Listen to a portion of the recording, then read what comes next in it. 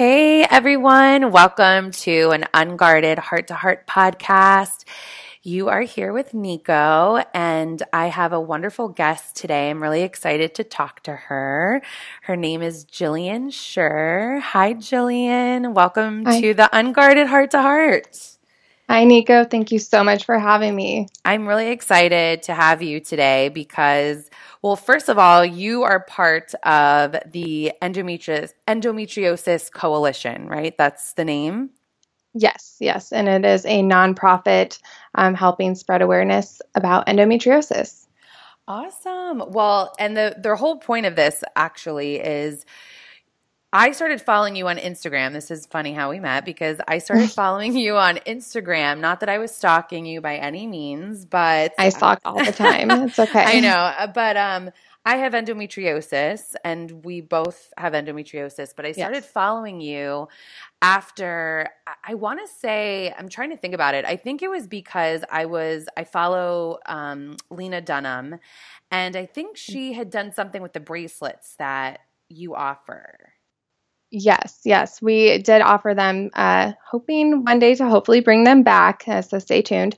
But yes, she's a big supporter, and I just love her to death for all she does for the endo community. Yeah, absolutely. Because for me, once I was diagnosed with endometriosis, I didn't know much about it. And we're going to obviously dive into that because March is endometriosis month. And I know the coalition, you yourself personally, and myself are trying to spread awareness and really let the world know about this disease. But yeah, I started seeing her post. She started becoming very public with them. And I just remember thinking, oh, wow, I don't feel alone in this battle. Yeah, it's really amazing how social media has done that for me as well. I mean, meeting you, meeting all the other girls, I felt really alone when I was first diagnosed as well. And some of my best friends and closest friends have come out of people I've met on Instagram. Yeah. And so, well, social media, I'm sure, has that stigma of, running our lives. There's so many positive things that it is providing, and this is definitely one of them. So, and for those listening, we've never met in person. So this is the first time that we're seeing each other and getting to connect. So I'm really excited about this, and I'm really excited to just spread this awareness and let people and women, obviously women specifically, but also men, family members, anybody with someone in their life that has endometriosis, with the knowledge that hopefully they can take and use to fight their own fight, so to speak. Yes. And I will let you in on a secret. Jenna and Natalie, the co-founders of the Endo Co., as we call it for short, and myself, we've never met in person. None of us. Oh, that's amazing. So you're based in Chicago, right? Chicago, and Natalie's in New York, and Jenna is in LA. That's awesome. Wow. So, Yeah. So the power of social media, guys, when yes. it's in a positive way. So yeah. So, well, I want to know, I want to share our stories because I think it's really Yeah. important. We'll definitely get to talking about the coalition and what that mission is. But, can you tell me a little bit about your story and, when you were diagnosed with endometriosis? Yeah, absolutely. So, I mean, it happened very fast for me, which is not normal. The average about 7-10 years from symptoms to diagnosis or even longer. I never had bad periods per se. I always had irregular ones, but I had been on birth control since I was 14, and I was living in Indianapolis. I remember it so vividly because it was such a struggle from that day forward to get to a diagnosis. So I had stopped taking birth control. About 6 months later, I had been with the same person, so nothing sex-wise was changing, Right. but I was bleeding every time after sex. I was in pain for days after sex. I went to the doctor, and was living in Indianapolis. Was not my normal OB-GYN, but they're like, well, you have abnormal cells because I'd had HPV from, I think, 16, and I still had it then. I had abnormal cells that hadn't gone any further than just the lowest grade. Right. And so they're like, we'll do another biopsy. It's probably that. basically that was all my fault because I'd had HPV and my body hadn't gotten rid of it. Okay. So this was probably my 5th biopsy. And they're like, well, it hasn't progressed, but here, let's put you on more birth control. Then I had moved to Texas. I went back to Texas and was seeing my OB-GYN that I'd had when I was 14 and had done my first biopsy. Luckily, they changed the tools they use from metal to plastic. So I had another biopsy. She's like, it's got to be this. Let's try the IUD, the Implanon that goes in my arm, because that had worked before for me. I started bleeding every day. Oh, wow. I was in tons of pain. I was so exhausted, and I was used to working long hours and being able to do anything that I wanted, and, nothing really stopped me. But from the day that I started bleeding after sex, it just kind of went downhill. Yeah. So I told her they always wanted to put me on pain meds or like Lyrica and birth control. And yeah, everything just sounds like the way that your story is unfolding and the way that mine did too. It's kind of like a cover up to the actual condition. It's like, you're covering the symptoms, so to speak, but you're not finding a cure. I mean, obviously there is no cure, but you're not giving you any treatment, so to speak. Yeah. And so I have a medical background. I was pre-med before, and I was working in public health, and I was like, no, you're not going to just give me these meds. Mm-hmm. I want you to find the root cause of my problem. I'm like, exactly. I'll try the double birth control because I'm in this much pain. I need to know what's going on, but I'm not taking any pain meds because if this doesn't clear up the pain, then, and I mean, that kind of bit me later, denying the pain meds then because I didn't get them later on when I needed them. Right. So, and I knew what was causing the pain. So, and I always say that I think this is why I was diagnosed so fast is because I didn't say, I was like, no, you're not. I was very feisty with my doctors, very feisty.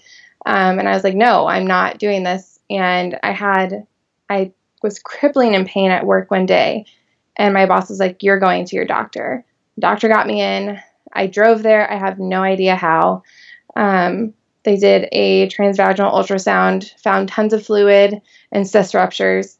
Wow. And so they're like, okay, well, you had cyst ruptures. I guess we can go ahead and schedule the laparoscopy to look for endometriosis. I had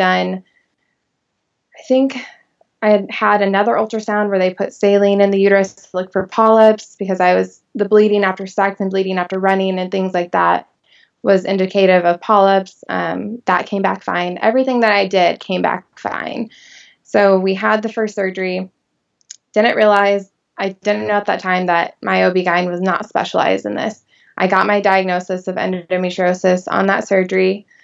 I can't really describe that moment. I think a lot of us endo warriors have the same feeling. It's like vindication of diagnosis of I'm not like losing it. Like I was in this much pain. Like there was a cause for it. Right. There was a reason. Yeah. And she didn't find much, but that's because she missed a lot. As I come to find out later, I was fine for like 2 weeks after surgery. I decided that, I was having night sweats again. I was in pain. I was bleeding again. I'm like, this is not okay. Like, yeah, I was especially good. So quickly after the surgery. Yeah. And I was like, something's not right. So being 25 at the time, I took my own little self and went to the fertility doctor. And I was like, something's not right with my uterus and my body. I know something's not right. My ovaries at that time were functioning at the level of like a 50 to 60-year-old. Wow. They said it because I'd been on birth control for less than a month. And I was like, I don't think it's going to make that much difference, but I'm not a doctor. I had my hysterectomy scheduled until my doctor was like, I'm not doing it. And I'm glad that she didn't. We'll clear up that misconception later. But I was referred to another doctor within the practice, and he was really great. They actually listened. He came in and did the ultrasound himself. He looks at the screen. He's like, uh-oh. And I'm like, uh-oh, what? And they won't let me look at the screen, of course, because they know I can semi-read it. And I'm like, what do you see? What is it? And he's like, I'm not really sure yet. Let me take some pictures, and then we'll go discuss it in the room. Mm-hmm. So they found this mass. No one can see me holding up the size of the mass. Right. now, but it was a good sized mass right behind my vaginal wall, right behind between the cervix and the uterus, right behind there, or it would be in my rectum. They couldn't tell. Okay. So they're like, you're going to go do an MRI. And I was like, okay. So the MRI came back fine. And they're like, well, if we can't find it on that, we'll do a hysteroscopy. I think I'm saying it correctly. Yes, I had that. Yes, I've had that too. Okay. I had one on my first surgery as well. Okay. And then if we don't find anything, or no, it was a colonoscopy first. We don't find anything on that, we'll do the hysteroscopy. If we don't find anything on that, we'll go back in. And I was like, no, you can do it all at once. While I'm under, all at once. And so we did that. It ended up being a large mass of endo there as well. Oh, wow. Same thing happened. A few weeks went by. I was good. Then I got sick again. Long story short, they put me on Lupron. So I did do the Lupron shot that puts you into clinical menopause. Right. I don't suggest it or recommend it, though it did get me through my first year of law school and through work. It was what I needed at the time until I found an excision specialist. So I had another surgery after I moved to Chicago. They found more endo.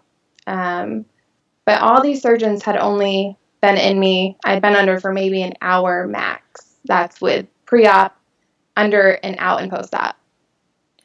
30 minutes, probably. And you bring up a great point about that. So your story is, wow. I know we've talked briefly about it, but having you spread it out in its entirety is, I feel for you, just as a human being, as a woman, and someone who also has endometriosis. For me, everybody's story is different. And that is the crazy part of this condition, right? Is that everybody's journey, everybody's story is different. I was diagnosed with stage 4 endometriosis because I was rushed to the hospital with an endometrioma the size, I don't even know. It was 10 centimeters and it was, goodness, huge. So painful. Right. Extremely painful. I mean, obviously the symptoms are very similar in our scenarios, right? Bleeding after sex, pain, just wanting answers, not knowing what's going on, having some sort of relief, and then going back to symptoms. And this is, in general, what it's like to live with endometriosis. Yeah. And I think, it's good to contrast how your story is similar but different in ways than mine. And I love hearing more about it, or I'd love to hear more about it, because I think what is very interesting about this disease is that it's not cookie cutter. Every single person and every single female is different. And I was never staged because I didn't have a surgeon who even knew what it really was. Right. Just that it was there and they found it. Yay. Yeah.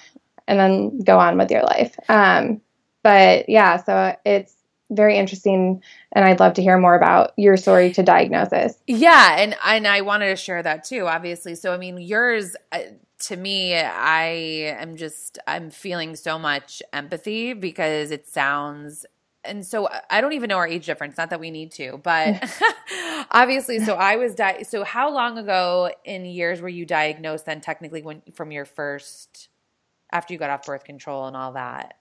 My first from diagnosis I was diagnosed in 2015, July 2015. I'm 27, almost 28 now. I've had all 5 of my surgeries. Well, one was an appendectomy, which that just had to happen too. Yeah. All within 2.5 years. Wow.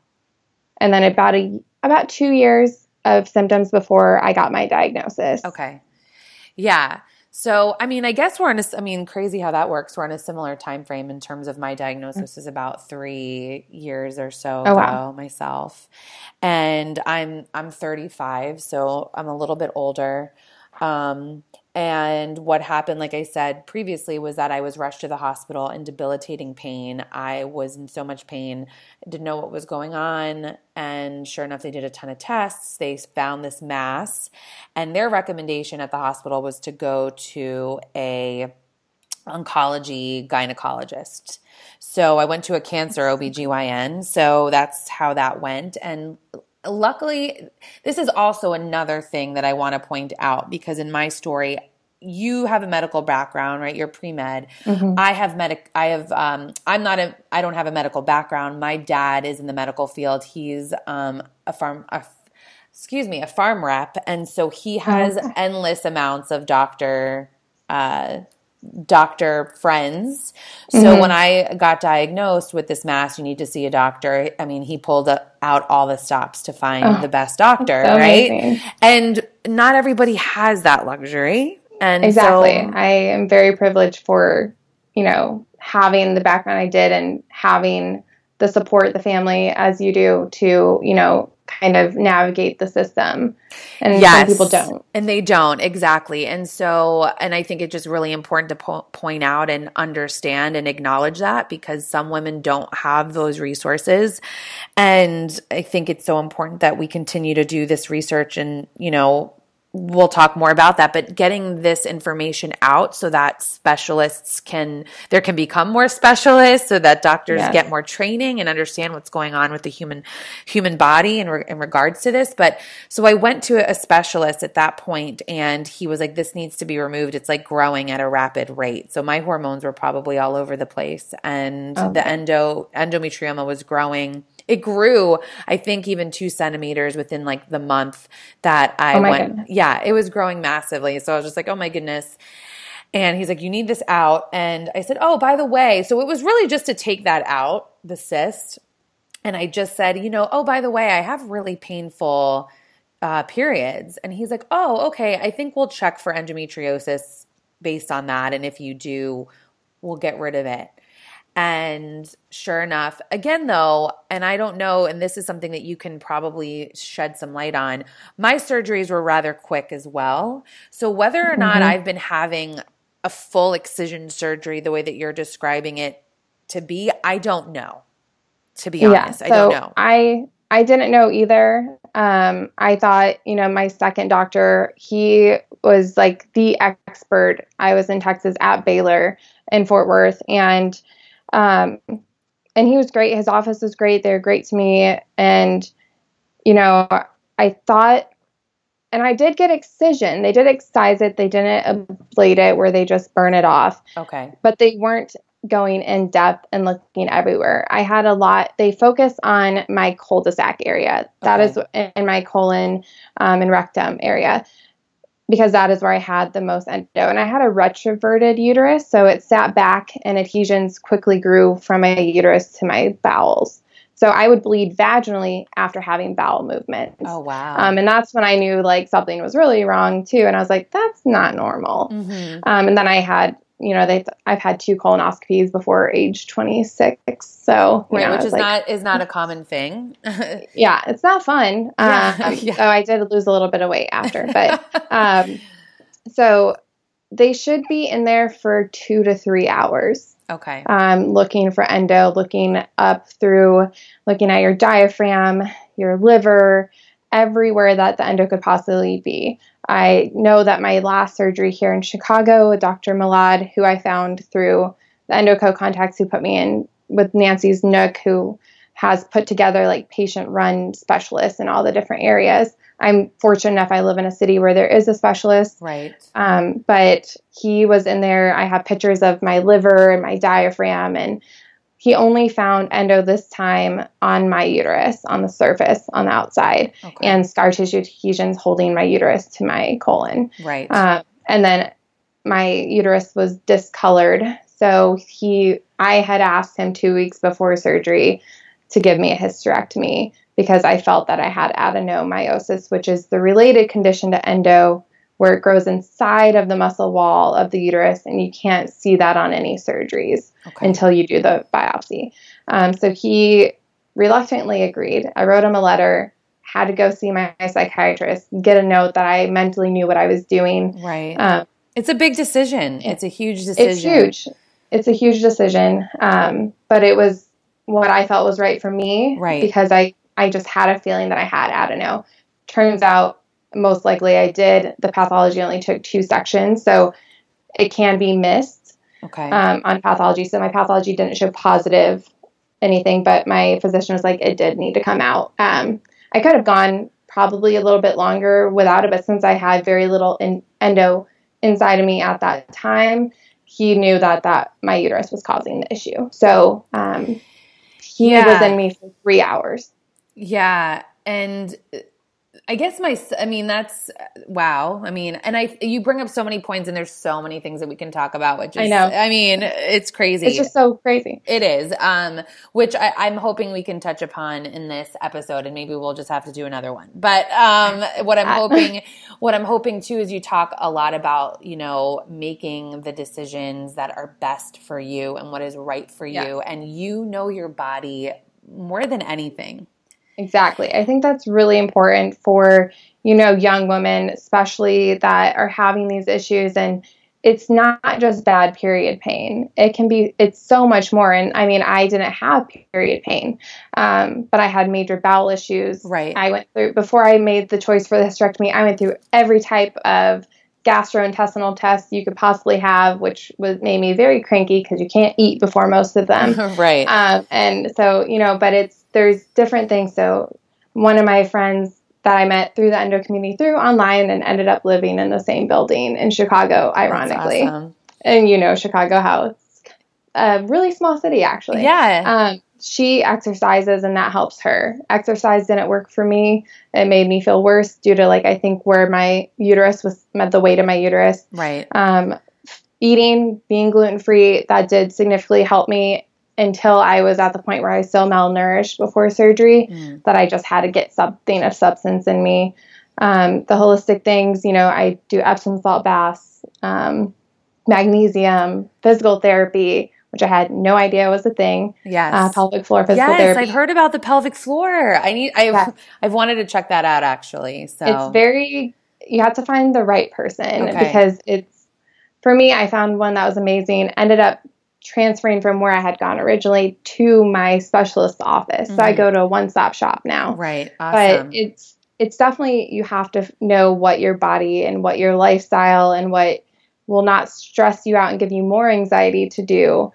And it's all very individualized. So I know you had tried some of the holistic approaches. Yeah. So, what happened for me, so obviously I had that one surgery, and after that one surgery, they also put me on Lupron, and I did the Lupron for a couple of months, and the hot flashes were insane. Talk about feeling what menopause is at a young age. It was insane. But I did that, and then quickly after I was done with the Lupron, they had me on a continuous birth control, meaning no periods. They didn't want you to you skip the sugar pills and you're on continuous, for those listening. And I went on a life-changing trip to Thailand, right? And so I went to Asia. Yeah, it was amazing. But when I went there, I really started to get in touch with my inner voice and what my body was telling me and kind of listening to what I felt was right. I don't think I was connected until that point. And so I was in Asia on this trip, and I started saying this is not I don't want to be on birth control. It just didn't feel right to me. Something felt wrong. Something was telling me you need to try something else. And so luckily, I started seeing a woman's health coach, and together we worked on, the holistic part of things, changing my hormones, because obviously endo is a hormonal. I mean, that's a thing. I don't know if, again, what I know of it and my research, it's twofold. People think it could be autoimmune, and there's also facts that it could be hormonal. And soy irritates the estrogen, so cutting out soy from the diet, which I had no idea. Yeah, I was lactose intolerant. Right. And then I hear also, but if you do full soybeans, if you do a full soy, soy is okay. But if you're not, then again, this is the thing with the condition. It's so complicated. It's very complicated, and everything that we are talking about is extremely individualized to the person. And so right now, doctors really treat the symptoms, and they, if you don't have any pelvic pain and you're not having any issues, there's, nobody knows that you even have it. Yeah. And even if you do have pelvic pain, they're like, that's just your period. Deal with it. And I'm exactly. well, don't think I should be having pain after every orgasm. Yeah. But That's true. Right. I mean, if that's life, I don't know how I feel about it. Right. And and so I did the holistic route for about a year. And again, even within the holistic route, because my coach was amazing in that she's like, what is your body telling you? She still guided me in like, what is your body voice saying to you? And I'm like, my body voice is saying I need to get an ultrasound because something's not as much as I love you. And she was also, I think, and again, this to each his own. I also had my own emotional stuff going on that I was trying to heal. And for me, that made a difference in my symptoms too, like with inflammation. Yeah. And things of that nature. So again, everything is individualized. Like I think like perhaps you and me are on the same page in that respect. Like you really need to listen and be your own advocate. You really do. And for me, it's funny because they're like, well, you need to relax. And I'm like, I'm a type AAA person. Relaxing is not really in my nature. I tried the relaxing yoga, the restoring yoga, and it made me more stressed. Right. Because I was like, I have stuff to do. Yeah. So I found that walking mindfulness that was that my PT said that I should try really helps. So I walked through the city streets of Chicago with my headphones and I just like listened to my body. I'm like, okay, you're not in pain right now. Or before surgery, oh no, you better get yourself to the hospital or in bed now. And I'm like, okay, maybe I'll try that. Yeah. So, it's a practice. It's a muscle that a lot of us in life just don't have entirely down yet. And even to this day, while it's something you and I both practice, there's moments when we're great at it, and then there's moments when we're obviously not. And I am one that is not that great at just taking time for myself, but I've been learning that if I don't, like I did all of this for nothing, but I can't go backwards. And I was very anti, psychology therapist before I was diagnosed. I don't know why. I think it was because I didn't really have anything going on in my life that I really needed that. But that has been my saving grace too, since I got diagnosed. And thankfully my school, I'm in law school right now. They have great insurance that allows me to go. And if not, they have people on campus. And, I was in a relationship when I first started bleeding. They were freaked out by it. Yeah. Obviously it's good that they're not in my life anymore, but it was really hard for me to continue to make relationships after being left because I was sick and because I couldn't have sex or because I was bleeding. I still had it, but I was in pain and was bleeding after, especially when you're in like a long term or a long distance and you're only seeing each other so many times and you're bleeding every time you see them. They're like, well, it was really hard. And there's a lot of emotional things that go with it and feeling as if I'm like a burden to my family, to everybody else, to myself, not being able to take care of my dogs properly. I want to give you I just like, I don't mean to interrupt you. I just want to give you like a virtual, I just want to give you a virtual hug, because and they can't see us giving virtual hugs, but the point of that is you're just like touching my heart because everything that you're saying is like, yep. And while we're talking specific to endometriosis, anybody with a chronic illness, a chronic condition, and something they're battling on a daily basis, it is so hard to see the emotional side of that and to see the struggles that you go through. And endometriosis is not just obviously attacking the physical body, but it's dealing with all of the repercussions of I'm not good enough and the shame and why is it happening to me? And, exactly what you said. And it's unfortunate. It's great that person is no longer in your life because they're not your person. And there was a gift there of you learning that. But I totally can relate because I know that some of the co-founders of your coalition too had some situations similar where I started dating my boyfriend right when I was having my surgery. Maybe, 2 months or so before then. And I was in a lot of pain. I didn't know why. It was like awkward in moments, like we're just starting a relationship. And the truth is like, I still battle that in moments because I still deal with pain on certain days and not, but that doesn't define you, and the right person is going to love you through this. And it seems like I know one of your co-founders got engaged. Yes, I'm so happy for her. And Natalie, Jenna is engaged, and they are just an amazing couple. And her fiance is just fantastic and such a great advocate as well. And same with Natalie. They just welcomed their baby boy, and they're both.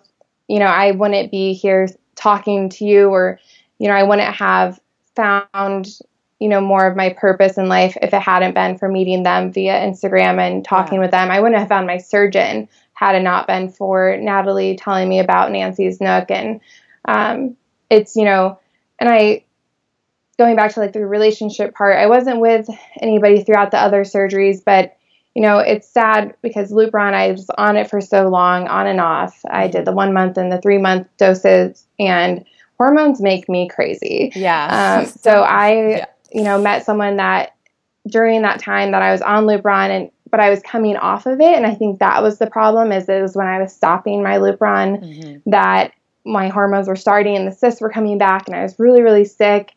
And, that could have been like the person, but I was just like, I ruined it by like being so like guarded, one, and two, by all the hormones and stuff, and, still talk to them. But it's still like, could that have been different if I hadn't been dealing with the endo and the Lupron and stuff? But, and it's, you bring up a great point. It's so easy to think in those situations, right? Like, you always own your side of the street. How could I have done things better?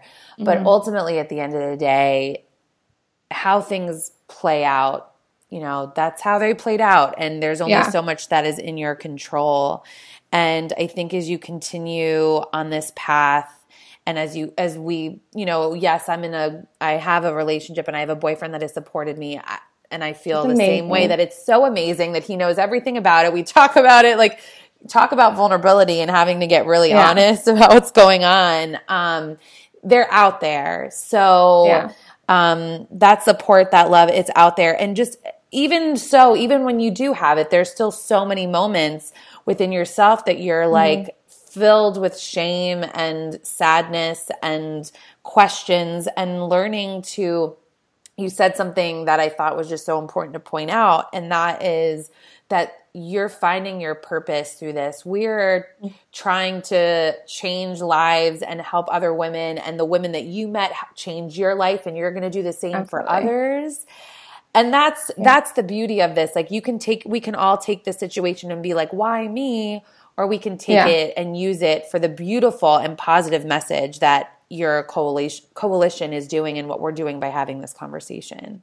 Yeah. And I think that I came across a Facebook memory the other day where I had posted post-op. I had a surgery a year ago, a couple days ago, and it was my 4th surgery. And I said, I asked myself sometimes, why me? And I'm like, why me? Because I'm loud, I'm proud, I'm willing to talk about this until things change, and I'm not going to be quiet about it. I have no problem talking about my lady bits. So, I was just starting law school, and everybody's like, you should never let anybody know that you have endometriosis because you'll never get a job. And at first I kind of stuck with that mentality, but I found the right place for me where, they know that I have endometriosis, my supervisor does, but, I was like, why? Because I'm still here. I'm still sitting in front of you in this interview, and I've done all this while in pain and while, managing all this other stuff. So no, I'm not going to hide it. I got asked in an interview, which is completely illegal, if I had endometriosis. Wow. And I'm like in my head thinking, you're an attorney, you should know that's illegal. Right. But I'm like, yes, I do. And here I am. So I was like, well, okay. Yeah. And, I mean, that's really beautiful. And I think, you can share such an amazing message, and you can totally just continue to spread that awareness, spread that love, and really change other people's lives. So, yeah, I'm so glad to have you here, loud, proud, and willing to talk about your lady bits. No, thank you so much. It's definitely something. I mean, we can totally do another call one day. It's great. I love talking about it. I love getting people involved, and I've met all my closest friends. I've lost friends in the process of endo as well. I'm sure that you can relate. You really learn who you should allow in your life. There's no room for more toxicity than the endo itself. That's an excellent point. That's a very excellent point. And you, I don't know. I think again, like I know we're spreading the endo, awareness, and it's so important that we do. And I'm so glad we're doing this in March. But in general, obviously a lot of my podcasts, I think, speak to just things in life. I mean, toxicity in general, getting rid of, and realizing how precious your life is. This condition affects you in so many ways that it really puts so much in perspective.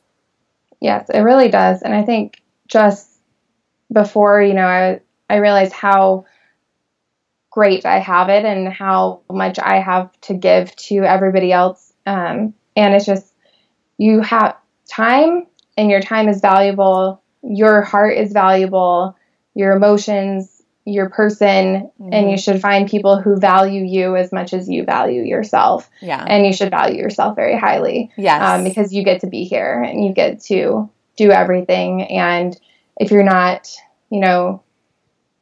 there's ups and downs, but it doesn't define us, like you said, and we will make it through together, because the only way to do so is, not standing alone. Yeah, absolutely. And which brings me to the coalition. So I'd love to know a little bit about that and how that creation came to be, and kind of what your message is, and what you guys are doing, because I think it's amazing. Yeah, so I am very honored that Natalie and Jenna on Instagram, it's Living with Endometriosis and Life Above Endo, they created this amazing nonprofit, the Endometriosis Coalition. And, I had found them when I first got diagnosed. I had found Natalie, and I was like, okay, I love her page because it's upbeat and it's positive. When I first got diagnosed and I had no idea what endo was, even with my science background, I was like, well, all the other pages are really depressing, and I can't have this right now because I will just go in a downward spiral. Right. And so I found Natalie. I started messaging her, and she's great at answering personal messages, and sent me to Nancy's Nook. She's like, at first she knew when I was in Texas, and then I had moved to Indiana for a brief 3 months before I got into law school and moved to Chicago. I was commuting 2 hours one way from Indiana to Chicago to see some of my doctors and physical therapy. And then they posted that they needed volunteers. And I was like, yes, sign me up. Love this. And, we have the volunteer group on Facebook as well. And then I started talking to them more, and I did a video interview with Natalie, and we just hit it off instantly. And the same with Jenna. And they are both, I talk to them almost every day, if not more, constantly. I love them to death. I would not be here and not in pain if it hadn't been for them. So the nonprofit, we do a lot of different things. So we have the myths that we dispel all the endo myths. Mm-hmm. We do nutrition. We do Feature Fridays of putting people's stories out there. We've made amazing connections with all the other endo community, doing amazing things. Right now, we are in the middle of our 1 in 10 campaign. We came up with this idea, Jenna did, on one of our meetings months ago. I think it was in October, September, something along those lines. And which I did I did the 1 in 10, by the way. I was in on it. Yeah, I don't think I saw your picture. Oh, yet. I'll make sure I tag you. Okay, tag me. Yeah, because we've been getting thousands, and I'm sure it's hard so to keep up. I know. And so it's basically, we were like, okay, well, there's 1 in 10 women, estimated 160 million women worldwide.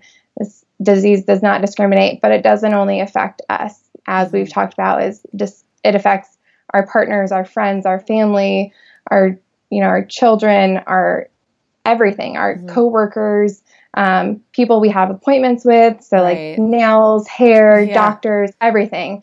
And so we're like, let's get everybody involved. So kind of taking off of the No Hate and ASL challenge, the No Bucket challenge is take a picture of who you know that is 1 in 10, whether it be yourself, your girlfriend, your boyfriend, the transgender community as well, and get them involved, challenge 10 people, have them challenge 10 people with a black and white photo against a light wall, or not. It depends.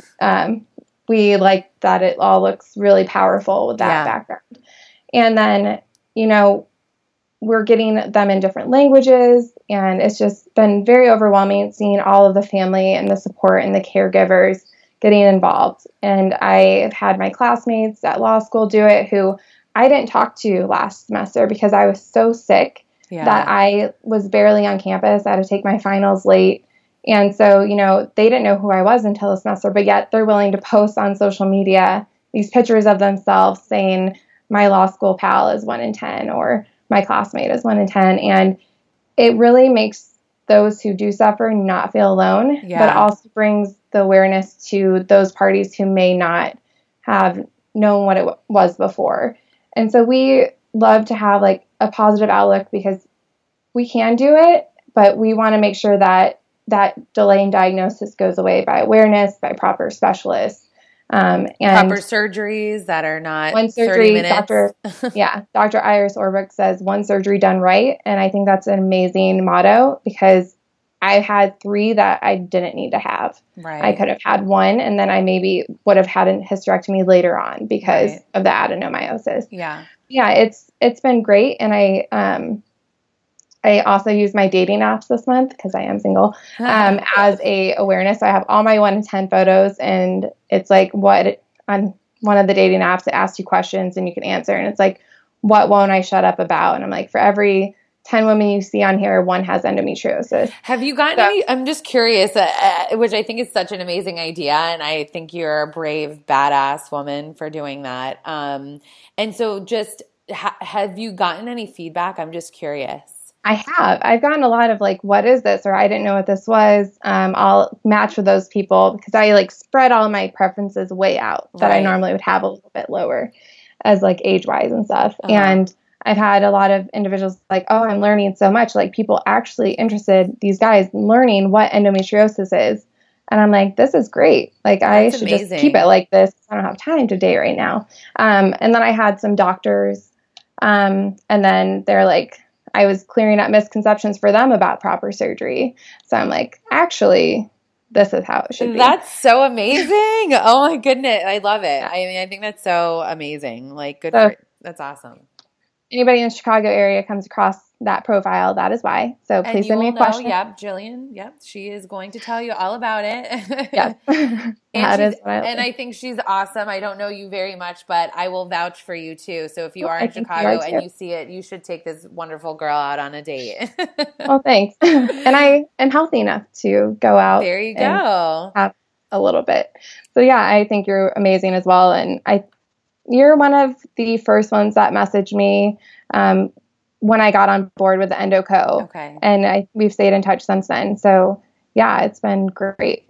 Yeah. And I think, everybody out there, if you are listening to this, go check out their Instagram. You guys are also on Facebook because I tagged you on Facebook, the Endometriosis Coalition, right? Is the name? Yes. Yes. So our handle on Facebook and Instagram is at theendo.co. Okay. And on Twitter, you're not allowed to have dots. So it's just the Endo Co. Okay. Great. So I tagged you in that, and I want everybody listening to go and check it out. If you don't know what endometriosis is, be informed because the numbers are astounding. I mean, 1 in 10 women have this, and we really need to spread awareness. We need to spread information. And I think you guys do an amazing job. You all are just from afar, beautiful, amazing, powerful women that are doing such great things. And I'm really, really lucky and blessed and happy to have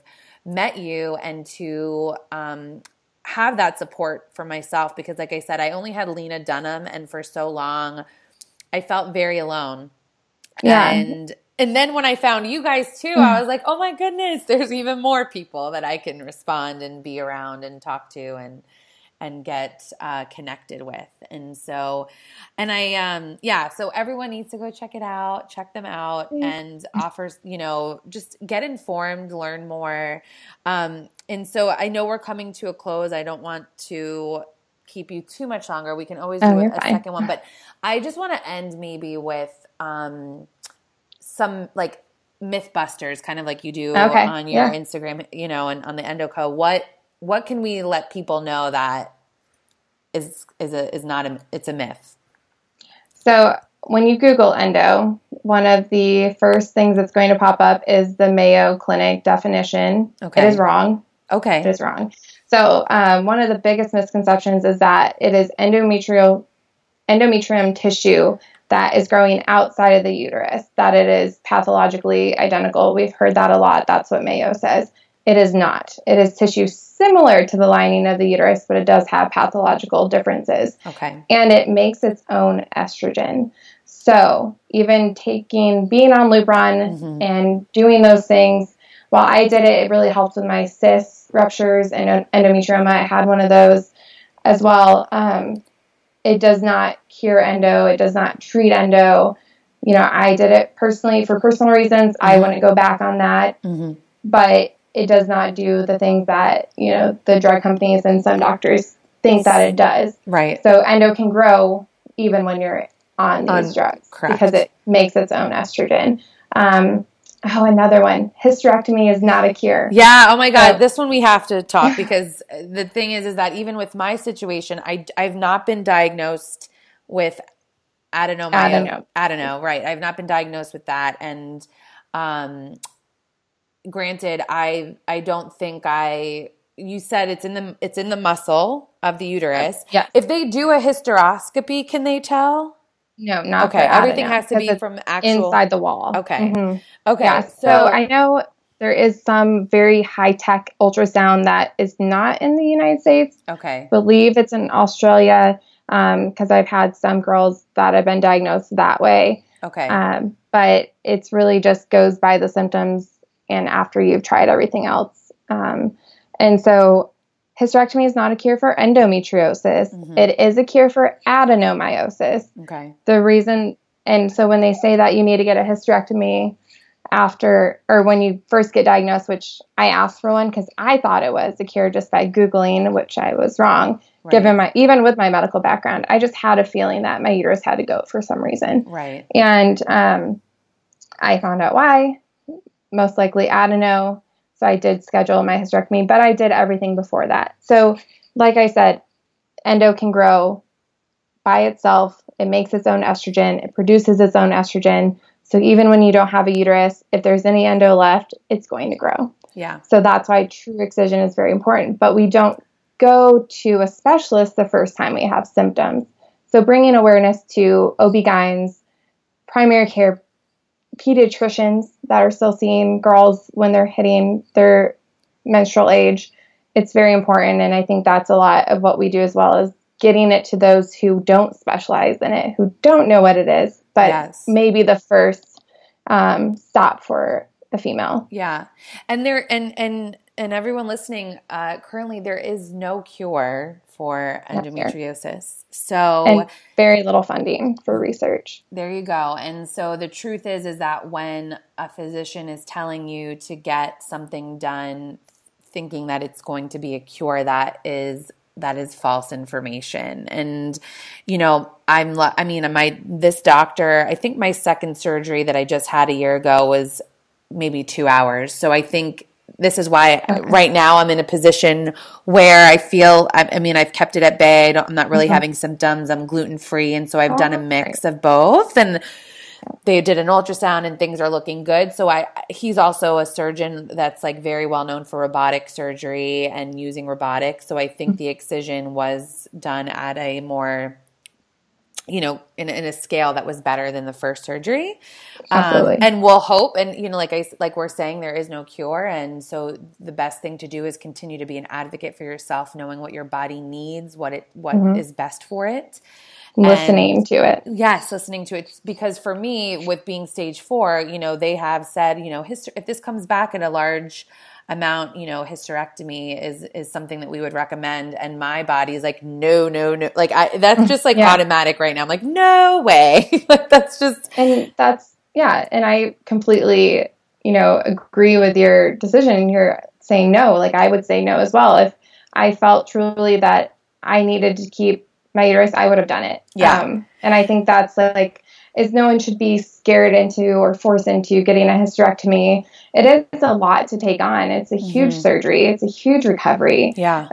It doesn't just everything before. No one wants to have a hysterectomy. I mean, it's not, and actually how I met Lena, before I started talking to the EndoCo girls that much is I got this message on Instagram from a random person saying, I think I just made my profile, and it was really, really terrible. So I won't share most details, but it was some young kid, and I was a disease investigator. So thinking that I wouldn't find him online, he was mistaken. Even though he had blocked everything, saying like, why don't you just get a hysterectomy and shut up already or something like that. And I had sent it to Lena, and to my surprise, she wrote back to me personally and was like, who is this person? And so, it was amazing to see that reaction from her, because I was like, and I right from that beginning, I wrote them back and was like, and hysterectomy is not a cure if you like to do some research. And I don't know if you are who you think you are or say you are, or you're someone else pretending to be this person, but I was a disease investigator at the local and state level, and I would tread very lightly. Yeah. I found their dating app profiles by a reverse image search and stuff. And I sent it to them, and then I reported them to Instagram. Yeah. And Instagram deleted their profile, but I was like, yeah, you're messing with you're barking up the wrong tree, buddy. Yeah. So I just think if everybody could just, know that that is not a cure, and also just show some empathy to everybody else in the world that you meet. Yeah, absolutely. And we're all fighting our own battles. We all are going through our own, our own things, and not everything is at surface level, right? You see somebody and you might have no idea that they're battling endometriosis or any other condition. They could be battling depression. Everything is just, everybody's fighting a battle that you don't know. And like you said, just being kind, showing empathy, and just, be nice, you really don't know. And even, Lena Dunham, I saw she chose to also get a hysterectomy for her own purposes. And so many people were ridiculing her. And I felt horrible, because they just said, she's making a decision that's best for her. Nobody can judge that. Yeah, and there's so many different uterine conditions that require a hysterectomy. And I actually found out when I decided to have mine, my mom had hers at 27 as well. Okay. 27 as well. And I was like, oh, but back then they didn't diagnose her with anything. They were just like, well, you're having these problems, have the same symptoms as me. Let's just take it out. So she most likely had adenomyosis. Okay. And so I'm like, well, that would have been interesting to know, if you had it. And a lot of my cousins have PCOS, but you don't know. And there's other conditions. So she never said in her amazing piece in Vogue that, I believe it was Vogue. Mm-hmm. Okay. I'm like, did I mess up? She never said it was a cure for endometriosis. She detailed the problems she had with her uterus. Right. And her surgeon is amazing and agrees. And, that's someone's personal choice that they didn't ask to be, they've been an advocate, thank goodness for her to be an advocate, and the other celebrities as well. But they didn't ask for this either. No one wants this to happen. No one wants to have to go through this. Right. But we made a choice to where we can live. And, I wrote in my letter to my surgeon that thankfully I will have a position where I can do IVF and use a surrogate in the future. Or I've been in a situation where I see blood children who are, just as loved, and I will love an adopted child just as much as my own. But then there's people like, but if I wanted to have children of my own, and I would have fought a lot more too. But I wrote like, I can't have sex. Yeah. So there's no way I'm going to be getting pregnant regardless, because Right. I'm in so much pain. There's no way. I can't find anybody to date me. And the what if you can't have kids, I've been told that. And it's like, I don't know, when I Google endometriosis, I see infertility. And yes, that is a big factor, but it doesn't guarantee that you're going to be infertile, because you can still, I mean, Natalie is living proof of that right now. There's others. many others. Exactly. Yeah. Especially in the 1 in 10 campaign. We've seen a lot of pregnant. Yeah. Which is beautiful. And children. And yeah, it's, you just never know. And so it really is, like you said, it's everybody's own body, their own choice. It's very individual to the woman. And, I just commend you for your voice, for your courage, for your willingness to share your story, and the same with your other sisters of the Endometriosis Coalition. Same with you. Yeah, thank you. I know, and this is the first time, for me that I'm sharing this, so I appreciate virtual you giving hug. me, back to the virtual hug, but I'm appreciative of you meeting you, because I think it has given me the courage and the bravery to speak my story and to speak my truth, which is something I had not done personally. People knew about it and certain people knew about it, but to do it on a larger scale, to post this, as a podcast, it means so much to me to get the message out there in the world. And so I thank you. And I think, thank you. And I think the Endo Co for creating the nonprofit to really just make a difference. So, and it's I will say it's not easy. So I commend you for being able to come out and talk about your story so openly, especially for the first time, so openly. It's hard. Mine was more in baby steps. So, I have been said before, people have said, well, you're just wanting attention. I've heard that about a lot of chronically ill pages. I'm like, no, I'm trying to help others who are in my situation that may not have a voice for themselves. And I'm going to help them get their voice, or be their voice for them. If they're never comfortable with doing that, I'm not going to force them to come out, but I'll do it for them. So, it's very, I like get all warm and fuzzy, like butterflies inside when anybody is like, this is my first time. And we've had a lot of that this month. So I'm very honored to be surrounded by so many amazing people. Yeah. Well, you're amazing. And again, I thank you so much for joining me this hour and for spending time and talking about so much. Thank you.